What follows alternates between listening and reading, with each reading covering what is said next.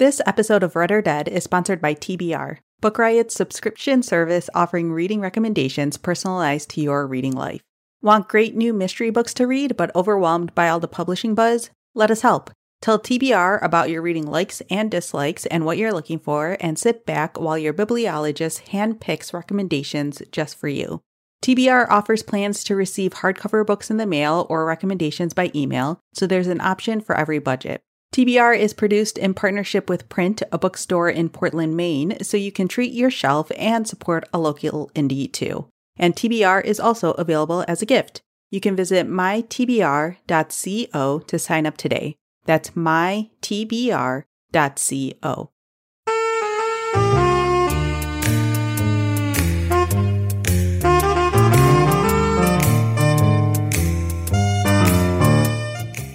Welcome to Read or Dead, a bi-weekly podcast where we talk about the world of mysteries and thrillers. This is episode 81, and we are recording on Tuesday, July 14th. I'm Katie McLean Horner, along with Rincey Abraham, and we're coming to you from Book Riot. Hi, Katie. Hi, Rincey. How are you? I'm good. How was your birthday? It was really, really chill. Nice. Not surprisingly, we didn't really do a whole lot, but as you get older, I find that I look like even in like the days, like with less than a week leading up to my birthday, I forgot I was having a birthday.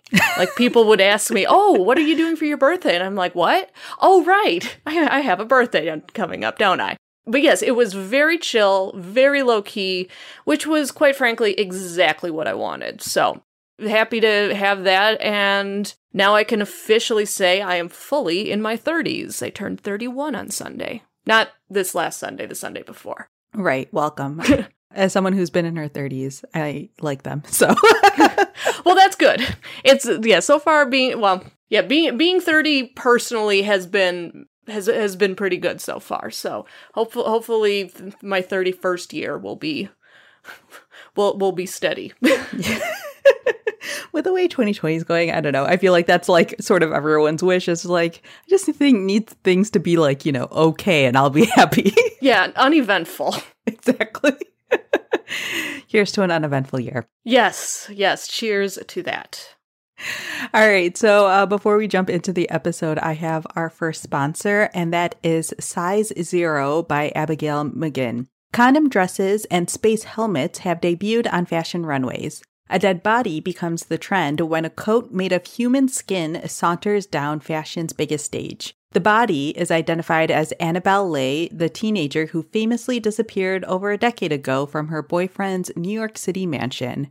This new evidence casts suspicion back on former boyfriend Cecil Leclerc. Now a monk, he is forced to return to his dark and absurd childhood home to clear his name. He teams up with Ava Germain, a renegade ex-model, and together they investigate the depraved and lawless modeling industry behind Cecil's family fortune. So this is part mystery, part sci-fi, part sort of hard-hitting look at the fashion industry. Some of the reviews basically talk about how this is almost like a fictional expose of the dark underbelly of modeling and sort of the unethical practices and the mental and physical illnesses that a lot of young women face as they pursue careers in this industry. So if any of those things are of interest to you, then I definitely recommend picking up Size Zero by Abigail McGinn, and we thank them so much for sponsoring this episode.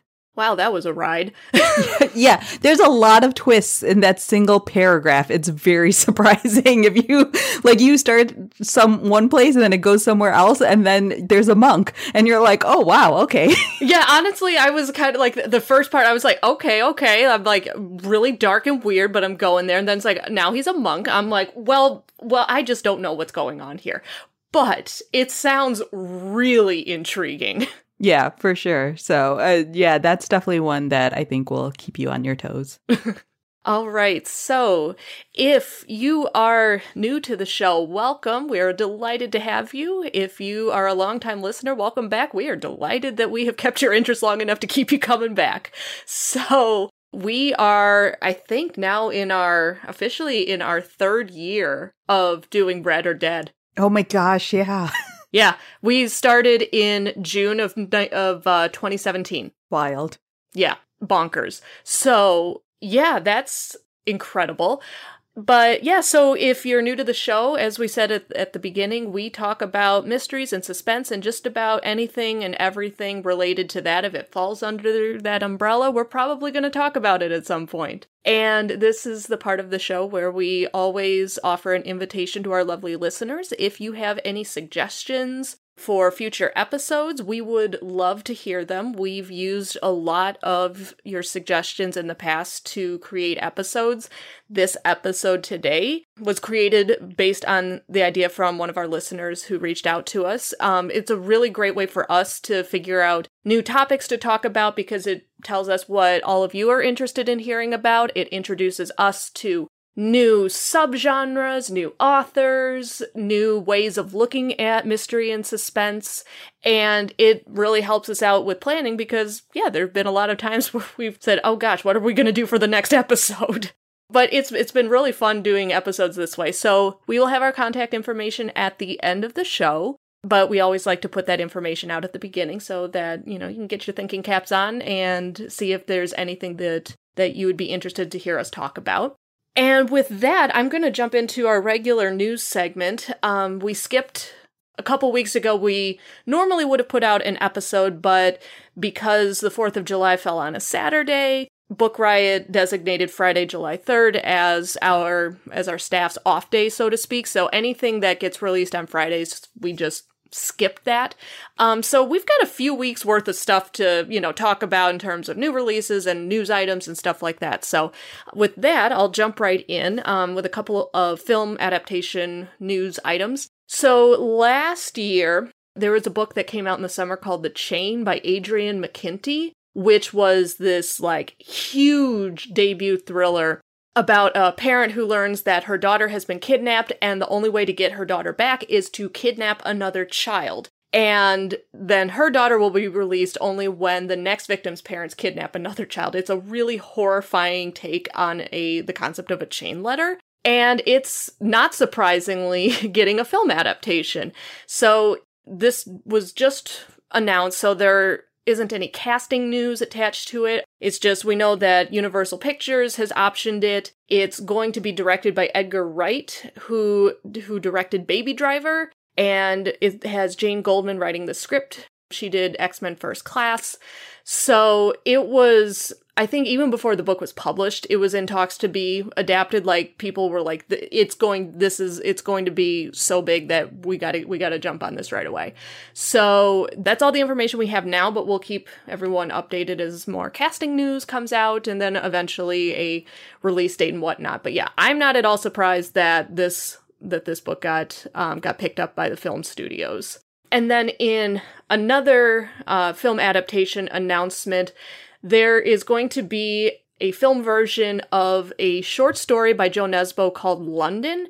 And I'm not familiar with the particular story, but they do know that Oscar Isaac is attached to star in the movie. And I will watch anything that Oscar Isaac is in. I'm just saying. So as soon as I saw that, I'm like, well, I'm going to watch this.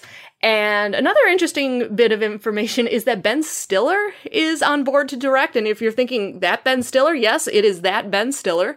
So yeah, the Jo Nesbø short story adaptation being directed by Ben Stiller and starring Oscar Isaac. I'm like, well, I'm probably going to watch this when it comes out. So we'll have links to all of these in the show notes, but if you're interested in Jo Nesbø, if you're interested in Oscar Isaac, because let's be real, who isn't? This is probably one to keep on your radar.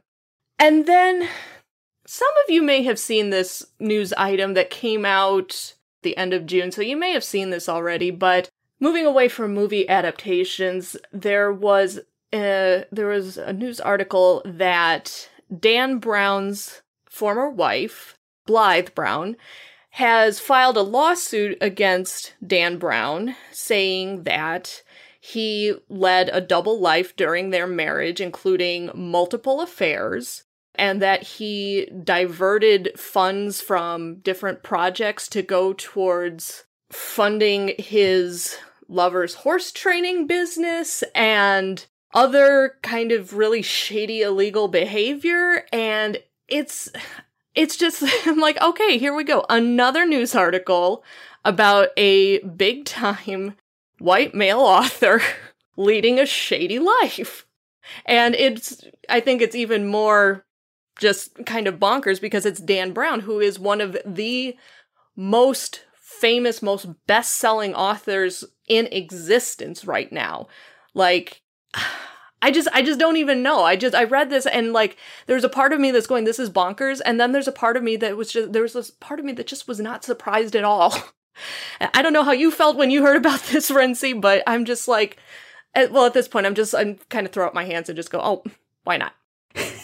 I mean, I kind of have the same thing where I'm just like, I don't think there's anything that, I mean, I don't want to actually say these words because knock on wood, I don't want to be tested on this. The universe will test you. Yeah, right. But I was like, I don't think there's very much that surprises me. But I think what surprised me the most about this story is like the way that they're framing the lawsuit, because they're already divorced from what I can tell. And so this is sort of, it's not like they are in the midst of a divorce. And so she's trying to like lay groundwork for anything like that. Like from what I can see, this is like an additional lawsuit outside of them, like, because it already refers to her as an ex-wife in the article. And like even the way that they phrase things in the lawsuit, I'm like, oh, did she help write the Da Vinci Code? Because it kind of sounds like it. Like, I'm just going to read this line for everyone who may not have like read the article or seen anything about it. But it says, this is an actual quote from the lawsuit. Dan has lived a proverbial life of lies for at least the past 6 years, seeming to be the epitome of a world-famous novelist leading a simple life in his home state of New Hampshire, while in reality he was something quite different. For years, Dan has secretly removed substantial funds from his and Blythe's hard-earned marital assets to conduct sordid, extramarital affairs with women, one half his age, and to pursue a clandestine life. And I'm like, that just sounds like the beginning of a novel. Like, not that like those things don't happen in real life, but even the way they're framing things, like they're making it sound extremely vindictive, which maybe it is. And like, obviously, like, I don't know what actually is going on in the Brown household. Like maybe he was like a really terrible husband, but it's just sort of wild to me that all of this is happening around someone like Dan Brown, who creates novels around like conspiracy theories and stuff like that. And I'm not like leaning in one way or another in terms of like who's right and who's wrong and how much of this is truthful or not or anything like that, because honestly, I have no idea. Like, I basically knew nothing about Dan Brown other than he's the author of these books. Like, I don't really pay attention to him outside of that. So I'm not like surprised. Like, I think that it is possible that all of these things that she is saying is true, but I just think the way that they're sort of framing it is just really amusing to me as someone who looks at Dan Brown novels as being sort of over the top. Life imitates art. Yeah, honestly. So I mean, it's, yeah, I really like, for the sake of like everyone who loves Dan Brown novels, I really hope that it turns out that it's not as bad as it seems. But at the same time, like I said, nothing really surprises me anymore. Yeah, the universe is going to test you. And if we get a second round of murder hornets, I'm blaming it on you. Which, I mean, this is a complete side note, but I saw a tweet the other day that said something along the lines of like, time travel must be a real thing because clearly someone is going back in time to try to fix things and keeps making everything worse, because it's like the murder hornets were a thing and now they're not a thing anymore. And what explains that other than time travel? Well, see, the tweet that I saw said that murder hornets are coming back in the third act. Oh, no. Oh, gosh. Let's hope we're both wrong. Yeah. It's going to be something completely different and 100 times worse.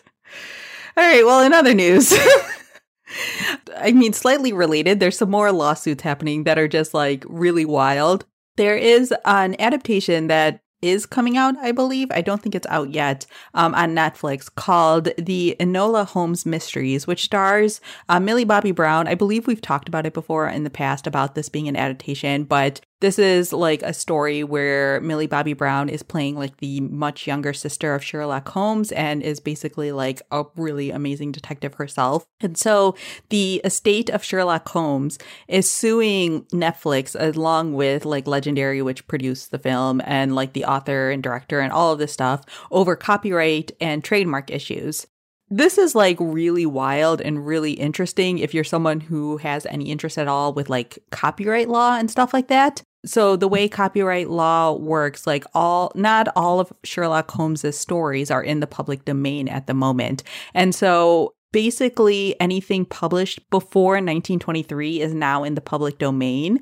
And so you would think like basically Sherlock Holmes adaptations are perfectly fine to be made as long as you're not like specifically adapting the last 10 stories that are left that were published after 1923. However, the Doyle estate is claiming that this Enola Holmes sort of adaptation and all of that stuff incorporates something that only the later stories includes, which is emotions for Sherlock Holmes. Now, it's been a while since I've read the Sherlock Holmes series, and like I can't remember all of the stuff related to it, but the suit basically says that Sherlock Holmes was like super rational and analytical and things like that. But after Sir Arthur Conan Doyle lost his son in World War I, he started providing like human connection and empathy as part of Holmes's character and made him slightly more human. So this new adaptation supposedly has a Sherlock Holmes that has emotions, and so therefore it's pulling from the more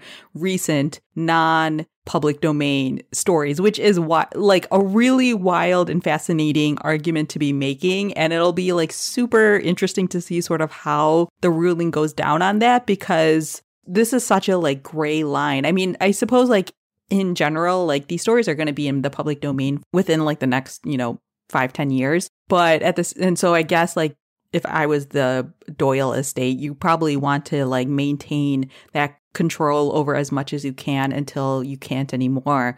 And I suppose this is them trying to do that. But like that sort of line is so like blurry because it's not a direct adaptation of any single story, and it's saying that character traits didn't exist for a certain character until later on, and therefore they're pulling from the newer quote unquote work is like a really interesting argument in my opinion. And I don't know, part of me is like, well, that's BS, but at the same time I'm also like, is it though? I don't know. I'm not a lawyer and I'm not a judge. Well, I wish you could see the look I'm giving my computer screen right now.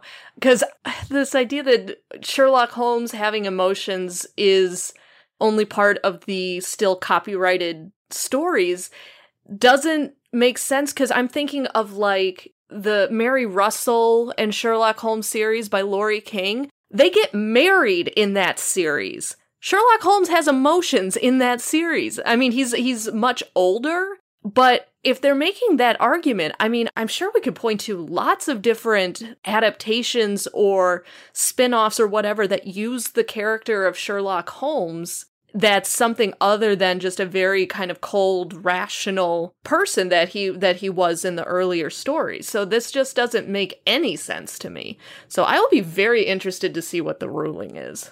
My question on that would just be, did those other adaptations get the right to do it though? Like, did they already, they might have gotten the estate to say okay on the adaptation? Yeah, so that might be the one thing where it's just like, I'm not sure. Like, I honestly don't know, because I don't never pay attention to like whether or not adaptations. I mean, I always just assume if they're going forward, they've gotten some sort of right from it. So since those are like older adaptations, I would guess that like they would have had to have had the estate okay those adaptations. But again, I'm not a lawyer, so. All right. And then in completely not related at all news to anything, it was announced that Maureen Johnson is writing a fourth book in the Truly Devious series. Now, this is a series that was originally published as a trilogy, and so this is like kind of just a surprise. And I kind of follow Maureen Johnson on social media. And by kind of, I mean like she's one of the people on Twitter that I sometimes see. And so I wasn't that surprised when this news was announced, because even while she was like promoting some of the other Truly Devious books, she was like hinting at the fact that like she didn't really want to leave this world. So this doesn't really surprise me. I'm of the super minor opinion that the series shouldn't have been a trilogy in the first place, or at least the way that she set it up as a trilogy, I never really found super satisfying. But again, I'm in the minority of that opinion because people adore this series. And I actually do know a handful of people who are very excited that there are going to be more books in the series.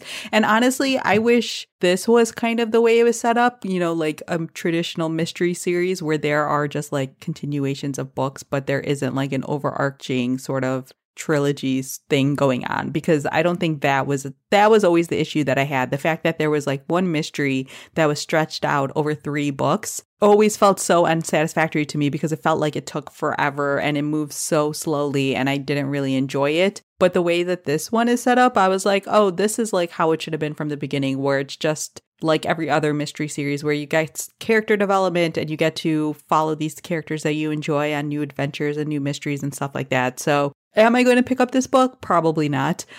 But I wish that this is kind of the way it was handled from day one. But that's, again, just me, it seems like. All right. Well, before we jump into the main part of our episode, I have our second sponsor, which is The Patient by Jasper DeWitt. And this book is described as the silent patient by way of Stephen King. So right away, you've got me hooked.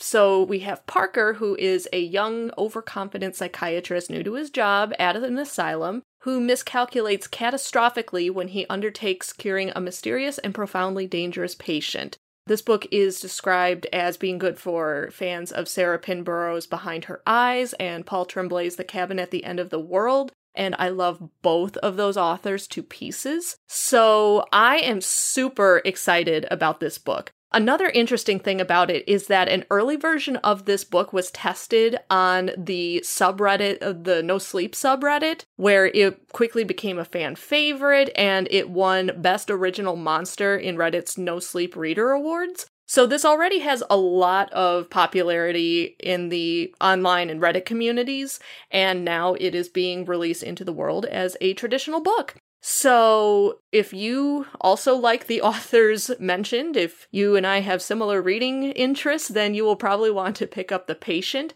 by Jasper DeWitt, and we thank them very much for sponsoring this episode. So, like Katie mentioned at the top of the show, this episode topic was suggested by someone, and it was actually suggested in a really terrific way. I think it was over Twitter, where someone basically said, like, hey, all of us are stuck in our houses for who knows how long, even though, there are some places that are starting to open up. But because of COVID and stuff like that, a lot of us are spending a lot of time at home. So you should do an episode themed around sort of locked room type mysteries. And Katie and I both thought that that was just like such a smart, fun, fantastic idea and a way to like make a fun twist on everything that's happening right now in the world. So yeah, we basically just both picked some locked room mysteries to talk about today. All right. Well, I'll tell you what, I will go first because I have to admit, the last few days, life has really, really gotten in the way. We had to say goodbye to one of our kitties yesterday morning. Oh, that sucks. I'm sorry. Oh my gosh, yeah. No, I'm doing so much better today as of this recording. But yesterday and the few days leading up to that, when we knew that we were probably going to have to make a decision, I didn't get a lot of reading done. However, I did start reading this book. I will say it instantly grabbed me from like the first 10 pages, and I am super excited now that I have a little bit more focus and I have moved past the worst of the grieving process. I am very excited to sit down and finish reading this book, which is No Exit by Taylor Adams. So right away, the title is on theme. But what's interesting about this is that when you think locked room mystery, you think a literal locked room mystery. Now, this one is much more of like it's an isolation type of mystery. So the story takes place over the course of 13 hours, and the main character is Darby, who is a college student, and she is driving home Colorado to Utah to be with her mother, who is dying of cancer. In the meantime, she gets caught in a winter blizzard in the Rockies, and her car is starting to break down, so she pulls off the highway into a rest stop, because she's like, if I keep going, I'm going to get in a car accident and I'm going to be killed.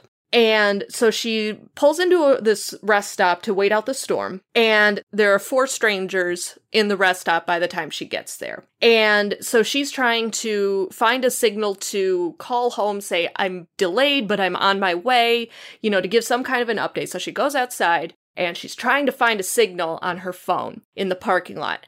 and she's not able to find it. She's locked out. So she's locked out from sending a text message, and she's walking past the cars. And in the back seat of a van, she sees what appears to be a little girl locked in a cage in the back. She sees like a hand in the cage that gets pulled away. And she's going, oh my lord, someone at this rest stop has a kidnapped child in the back of their van. And so she is stuck in this very, very isolated, dangerous location with 4 people.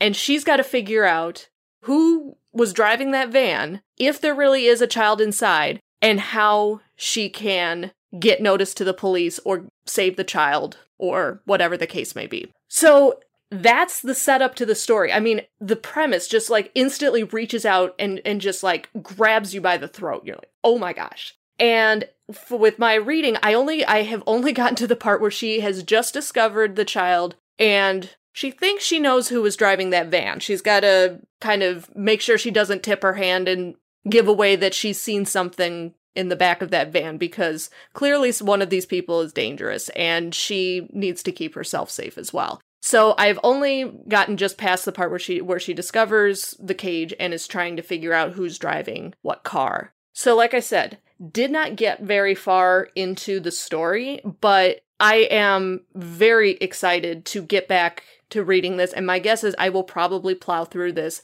in just a couple of days. It's not a long book to begin with, and with a premise like that, I mean, how can you stop reading? Unless life terribly gets in the way, then obviously. But now that life isn't in the way so much, I'm very excited to get back to it. And again, that is No Exit by Taylor Adams. I remember, I think it came out last year, and I was always like, this book sounds fascinating, but it also terrifies me. So I'm going to be really interested to see sort of what your reaction is at the end of it about what, because I almost picked up this book too for this episode. But honestly, like, I'm legitimately like, I feel like this book might scare me, like, because, you know, like my levels are lower than yours. So yeah, no, this is very clearly a very intense book. So I am more than willing to be your guinea pig.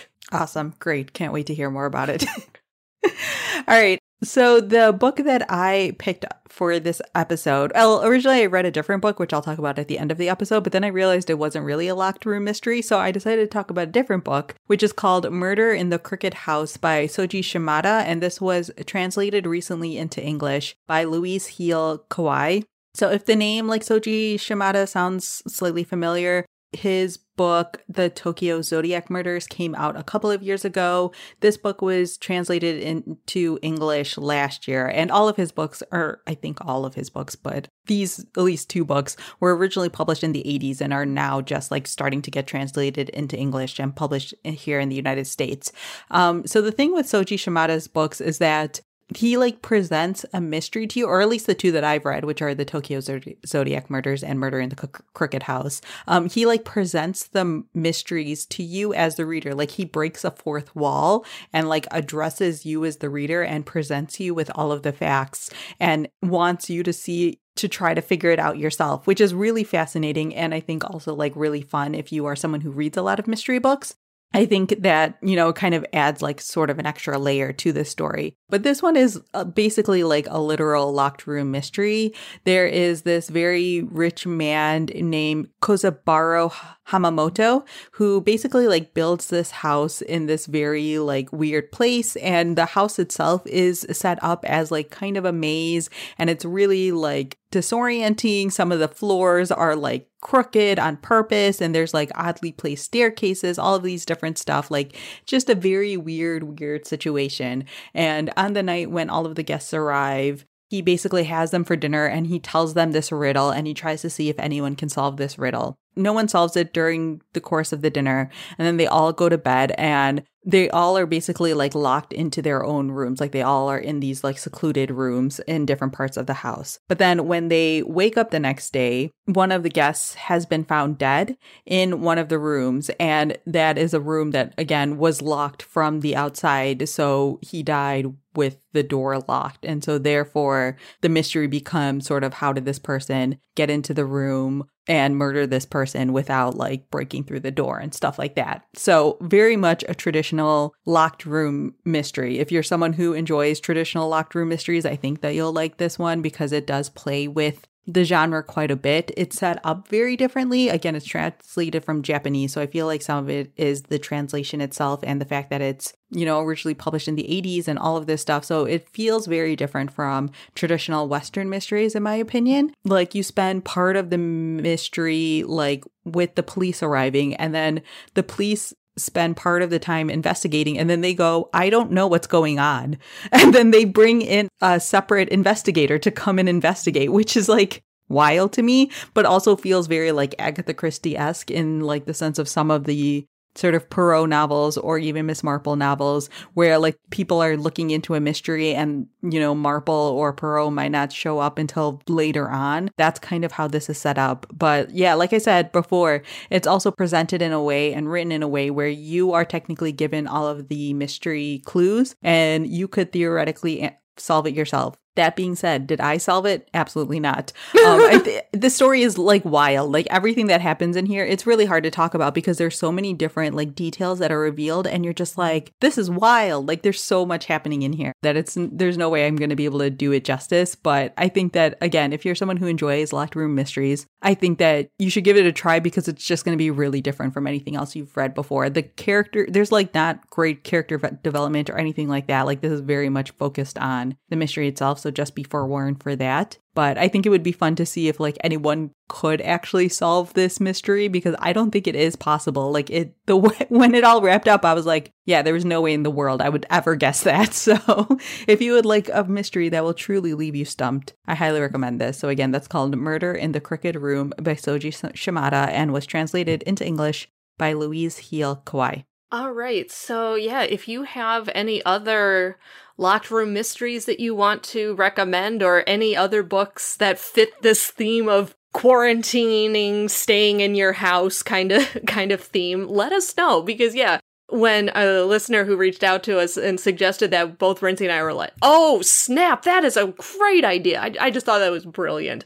This might be fun if you're looking for a way to add a little bit of a lighthearted twist to our current ongoing situation. But yeah, and as always, if you have other suggestions, let us know, because the last thing we need is more books to read, but the thing we want most is more books to read, so.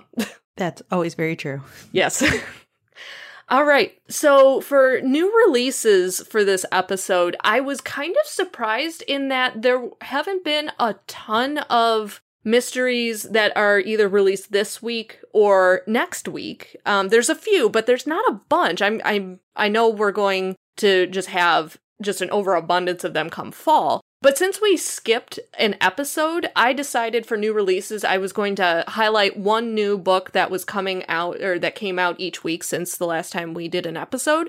That wasn't my intention for it to be one per week. I was just going to like, well, let's go back and see what came out. It just happened to be one for each week. So yeah, let's jump in. We've got some interesting books here. So the first one that I wanted to talk about is Home Before Dark by Riley Sager, which was out on June 30th. I actually got this book for my birthday. I knew it was coming out, and my in-laws wanted a birthday list, and I'm terrible at coming up with lists, so I was just like, oh, the new Riley Sager book is coming out. I love Riley Sager. So if you haven't read any of Riley Sager's books before, he writes very intense, fast-paced, fun psychological suspense novels that take a horror trope and turn it into a novel. Like his first book, Final Girls, which just blew my hair off. It was so much fun. It takes the concept of the final girl that's left at the end of a slasher movie and takes that concept and turns it into a story. And his last couple of books, there was one about the creepy summer camp on the lake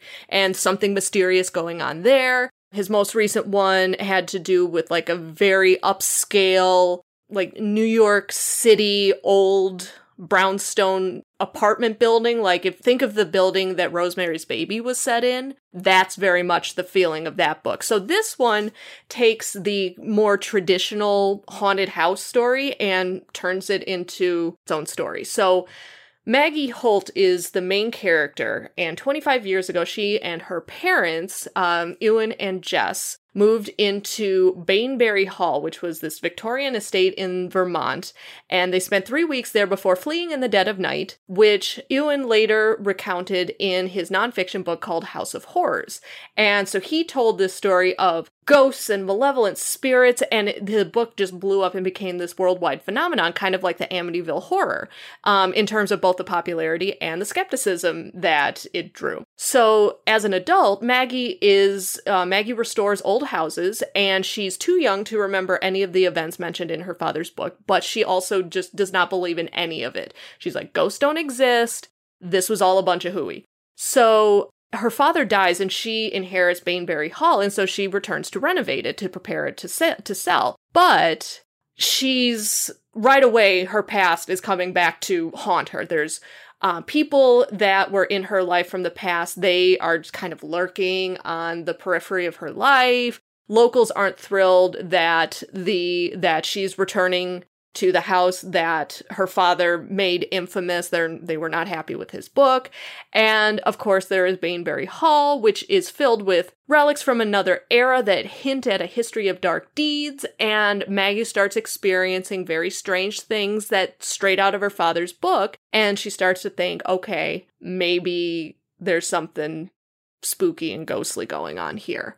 So this alternates between Maggie returning to the house and chapters from her father's book. So if you are like me and are just a sucker for ghost stories or stories about houses with long buried secrets and all of this kind of stuff, then you will definitely want to pick up this latest Riley Sager book, which again is called Home Before Dark, and that came out on June 30th. And then for the week of July 7th, we have The Shadows by Alex North, which is the second book, or, well, he very well may have written books before this one, but the first book of Alex North that I read was The Whisper Man, which I know I've talked about several times on this show as being really, really, really creepy, and also very emotionally moving, too. So his latest book is out, and so I can't wait to pick this one up. So the person at the center of the story is Charlie Crabtree, and he, as a teenager, he was kind of the outsider on the group, had a dark imagination, looked kind of creepy, and there's a part of people that really suspected that he might be capable of doing something really awful.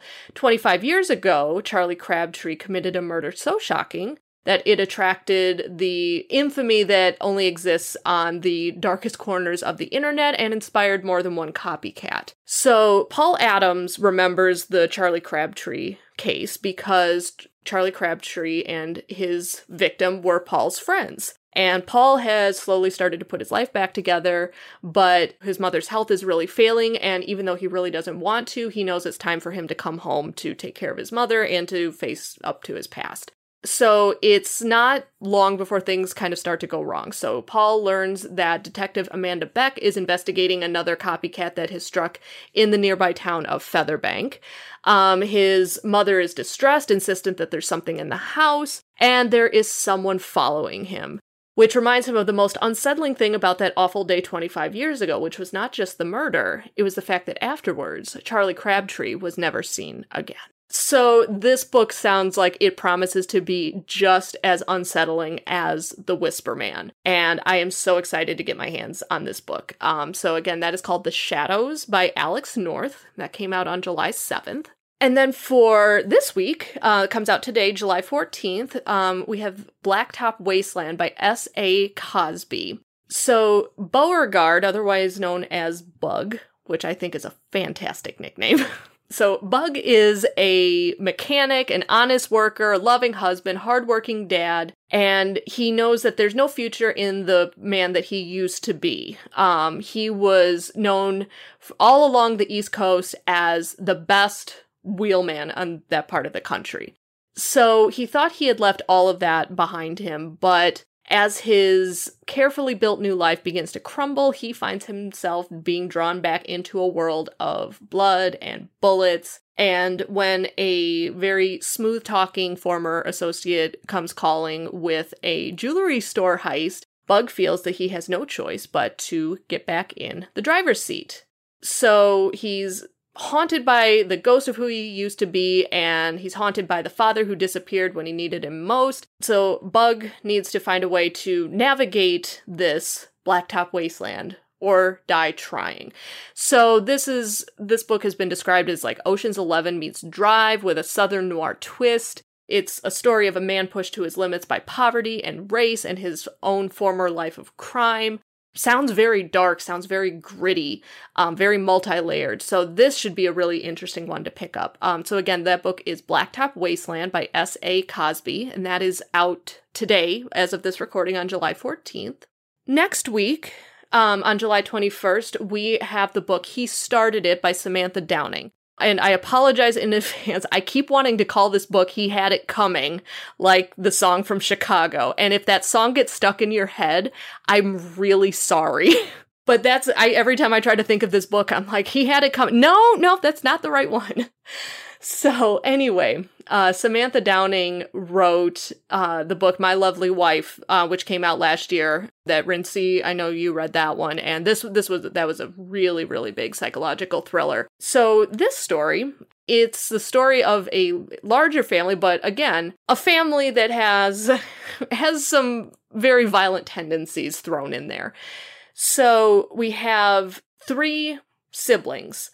Beth, Portia, and Eddie, and they have not been together in years, and for very good reasons, but their wealthy grandfather dies and leaves a cryptic final message in his wake. So the siblings and their partners have to come together for a cross-country road trip to fulfill their grandfather's final wish and, more importantly, secure their inheritance. Now, granted, time with your family can be tough for everyone, but it's even harder when everyone's keeping secrets and trying to forget a memory, a missing person, there's an act of revenge, there's a man in a black truck who won't stop following your car, and at least one of the people on this road trip is a killer, and there's a body in the trunk. So, typical cross-country road trip. But money is a powerful motivator, as it is for everyone. And so, knowing that this is about several siblings on a violent road trip, the fact that this book is called He Started It is fantastic. And I just think that's delightful. So, again, that is He Started It by Samantha Downing. That comes out next week on July 21st. All right. And so, like Katie said, it's been like a month since we've posted a new episode. So a lot's been going on. And along with that, I've been reading a lot of books. I'm only going to talk about probably 2 of them because of time. So like I sort of hinted at before, there was another book that I read for this episode, and that was Murder at the Grand Raj Palace by Vaseem Khan. So I originally picked this one up thinking it was going to be a locked room mystery because it takes place at the Grand Raj Palace, which is this hotel for extremely elite people in Mumbai. And so there is basically like this art auction that has taken place at this hotel. And there is this American billionaire who has flown in for the auction, has paid the most amount of money, ever for an auction like this. And I think the number is like $10 million or something like that to buy this painting by this Indian artist. And then the next morning he is found dead. And the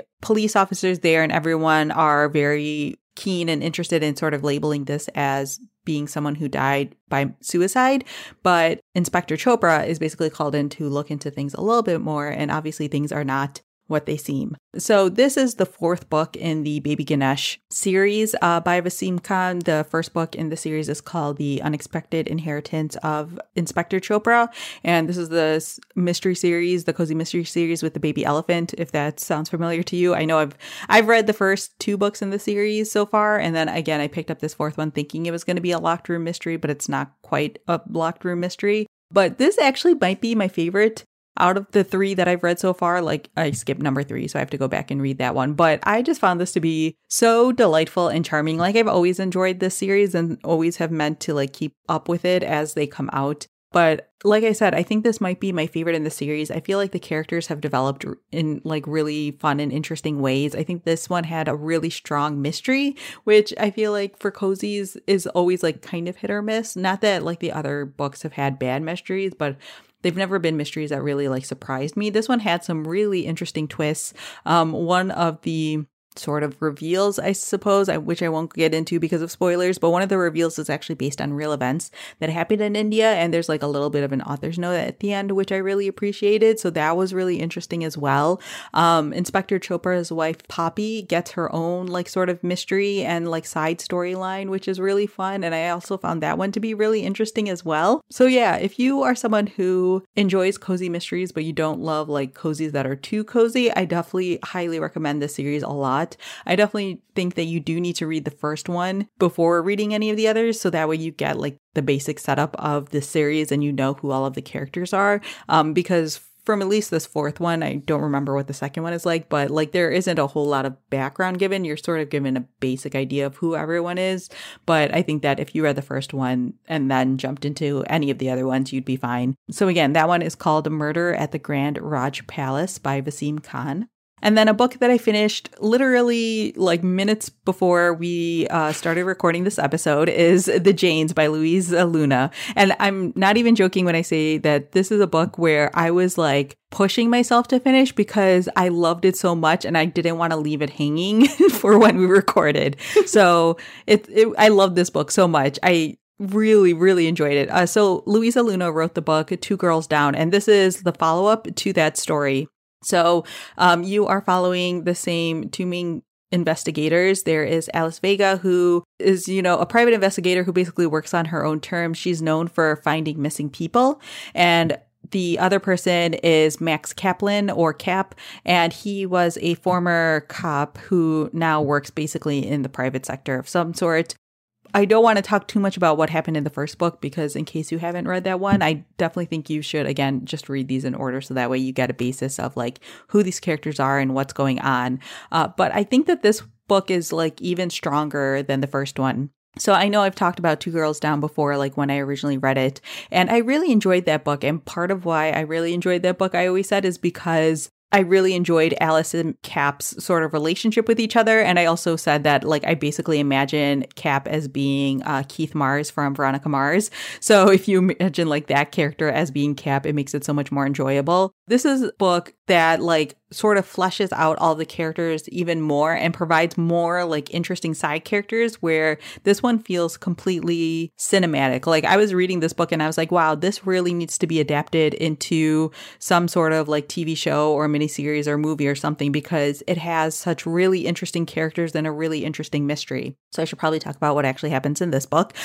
So this one takes place in San Diego, and basically these two Jane Does are found, and there's like no sort of record of them at all. Obviously, that's why they're Jane Does, but they are what looks like to be of like Hispanic descent. And so they think that they are two girls, and they're both under the age of 18. I think that's like 14 and 16, or maybe 12 and 14. I forget exactly. But they're pretty young. And the police and everyone think that they are actually victims of human trafficking. So basically like people who are coming up from Mexico, immigrating into the country, and were like kidnapped and then forced into like, terrible situations. And so they think that these two like Janes were basically found completely separate from each other. But when the coroner was going through the body to figure out cause of death and all that stuff, she found IUDs in both of them, and they both had like serial numbers that were extremely similar, except they were just like 3 digits off from each other. Like it was like 524 and 527 or something were like the last 3 digits. So that like sort of triggered something in the coroner's mind of thinking that these two Janes would be related. So the police and the FBI reach out to Alice Vega to look into this case. And then Alice Vega basically reaches out to Cap to help out for it. But things are not what they seem at all. The police and the FBI and the DEA, I think, are the ones who are involved. They basically are paying Alice cash under the table, which is already like a red flag for Alice. And then just like the way things are going down, everything seems super shady. And I will just leave it at that. as I mentioned, it was fantastic. I really, really enjoyed this book. There were a lot of like really interesting developments in here that I was not expecting. What you think will be the ending of this book happens a lot sooner than you think it will. And there's still like a lot more that happens after that I found to be just really great. And not in like a bad way of like, oh my gosh, there's still 100 pages left of this book, but sort of like what you think is going to be the ending is not at all how this all wraps up, which I thought was really great. I love Alice Vega a whole lot. She's one of those sort of can't really read her very well. And like she's very smart and very observant sort of private investigator. So if you like those sort of like strong female characters who are out there like, you know, beating people up and doing a great job of solving crimes, then this is definitely a series to check out. So again, this one is called The Janes by Louisa Luna, but the first book in the series is called Two Girls Down, and I definitely recommend both of them. All right. So really quickly, I have read and finished a couple of books in the last month or so. So first off, I had talked about The Luminous Dead by Caitlin Starling in our episode where we talked about mysteries and thrillers with LGBTQ characters and whatnot. So I had started reading it at the time, had not finished it. I tore through like this last 2/3 or 3/4 of this book or however long it was in basically one sitting. I stayed up till 1:30 in the morning to finish The Luminous Dead. It knocked my socks off. It's like Annihilation meets the movie The Descent, which if you know anything about my media taste, you'll know that this is so totally up my alley. It was intense. It was scary. It was creepy. It had so many things going for it. It just blew me away. So it's definitely, if you're looking for a psychological thriller with strong elements of horror and science fiction in there, this is a really, really, really good book. It just blew me away. That's pretty much all you need to know. If Annihilation meets The Descent sounds interesting, then you'll love this book. The second book that I started and finished in the last few weeks is the new Tana French book, The Searcher. I got an advanced digital copy of it, and I'm going to be really annoying and not really say anything about it, except to say that I think it is very different than the other books that she's written. Part of it is, it's another standalone. The main character is a retired Chicago police officer who retires in Ireland and finds himself caught up in the goings-on in this very small, rural Irish town. And so the premise is already set up to be different. But yeah, this one, it's still a Tana French book, but just know going in, like, I thought The Witch Elm still had very strong elements of the Dublin Murder series in it. Like, it felt like a Dublin Murder Squad book just told from the non-detective side of the story. This one is very different, very character-centric. So just know that before you read it when it comes out in October, or if you can get an advance copy, it is very different. But I did read and finish that one. And then in terms of what I'm starting, I am part of the way through the audio version of Sadie by Courtney Summers, which I know Rincy has talked about on the show before. It's a young adult thriller that's written kind of like a serialized true crime podcast it's following the case of Sadie, who has disappeared while searching for the murderer of her younger sister, Maddie. And I've been on kind of a true crime kick. Blaine and I watched all of the new Unsolved Mysteries episodes on Netflix, which were so engrossing. Oh my gosh. And now we've started on Cold Case Files. So if you're kind of in a similar groove, this will probably scratch that itch. And then I also just started The Deep by Alma Katsu, who wrote The Hunger, which was the Donner Party, but with supernatural stuff. And this book is The Sinking of the Titanic, but with supernatural stuff. So I'm really excited to see how that one goes. But like I said, I don't think I'm even 50 pages into that one, but I love Alma Katsu so much. So very excited. All right. And that is our show. Thanks so much to everyone for listening. Thank you to our wonderful sound editor, Jen Zink, for always making us sound so terrific. For show notes, head over to bookriot.com/listen. If you enjoy the podcast, definitely leave us a review on Apple Podcasts so that way other people can discover us and join this little community of mystery readers. If you want to send us an email with feedback or show suggestions like Katie mentioned at the top of the show, you can find us at redordead@bookriot.com. Otherwise, you can find me on Twitter and Instagram. I am at RincyA. And I'm on Twitter at KT_library lady. And we will talk to you all next time. Bye. Bye.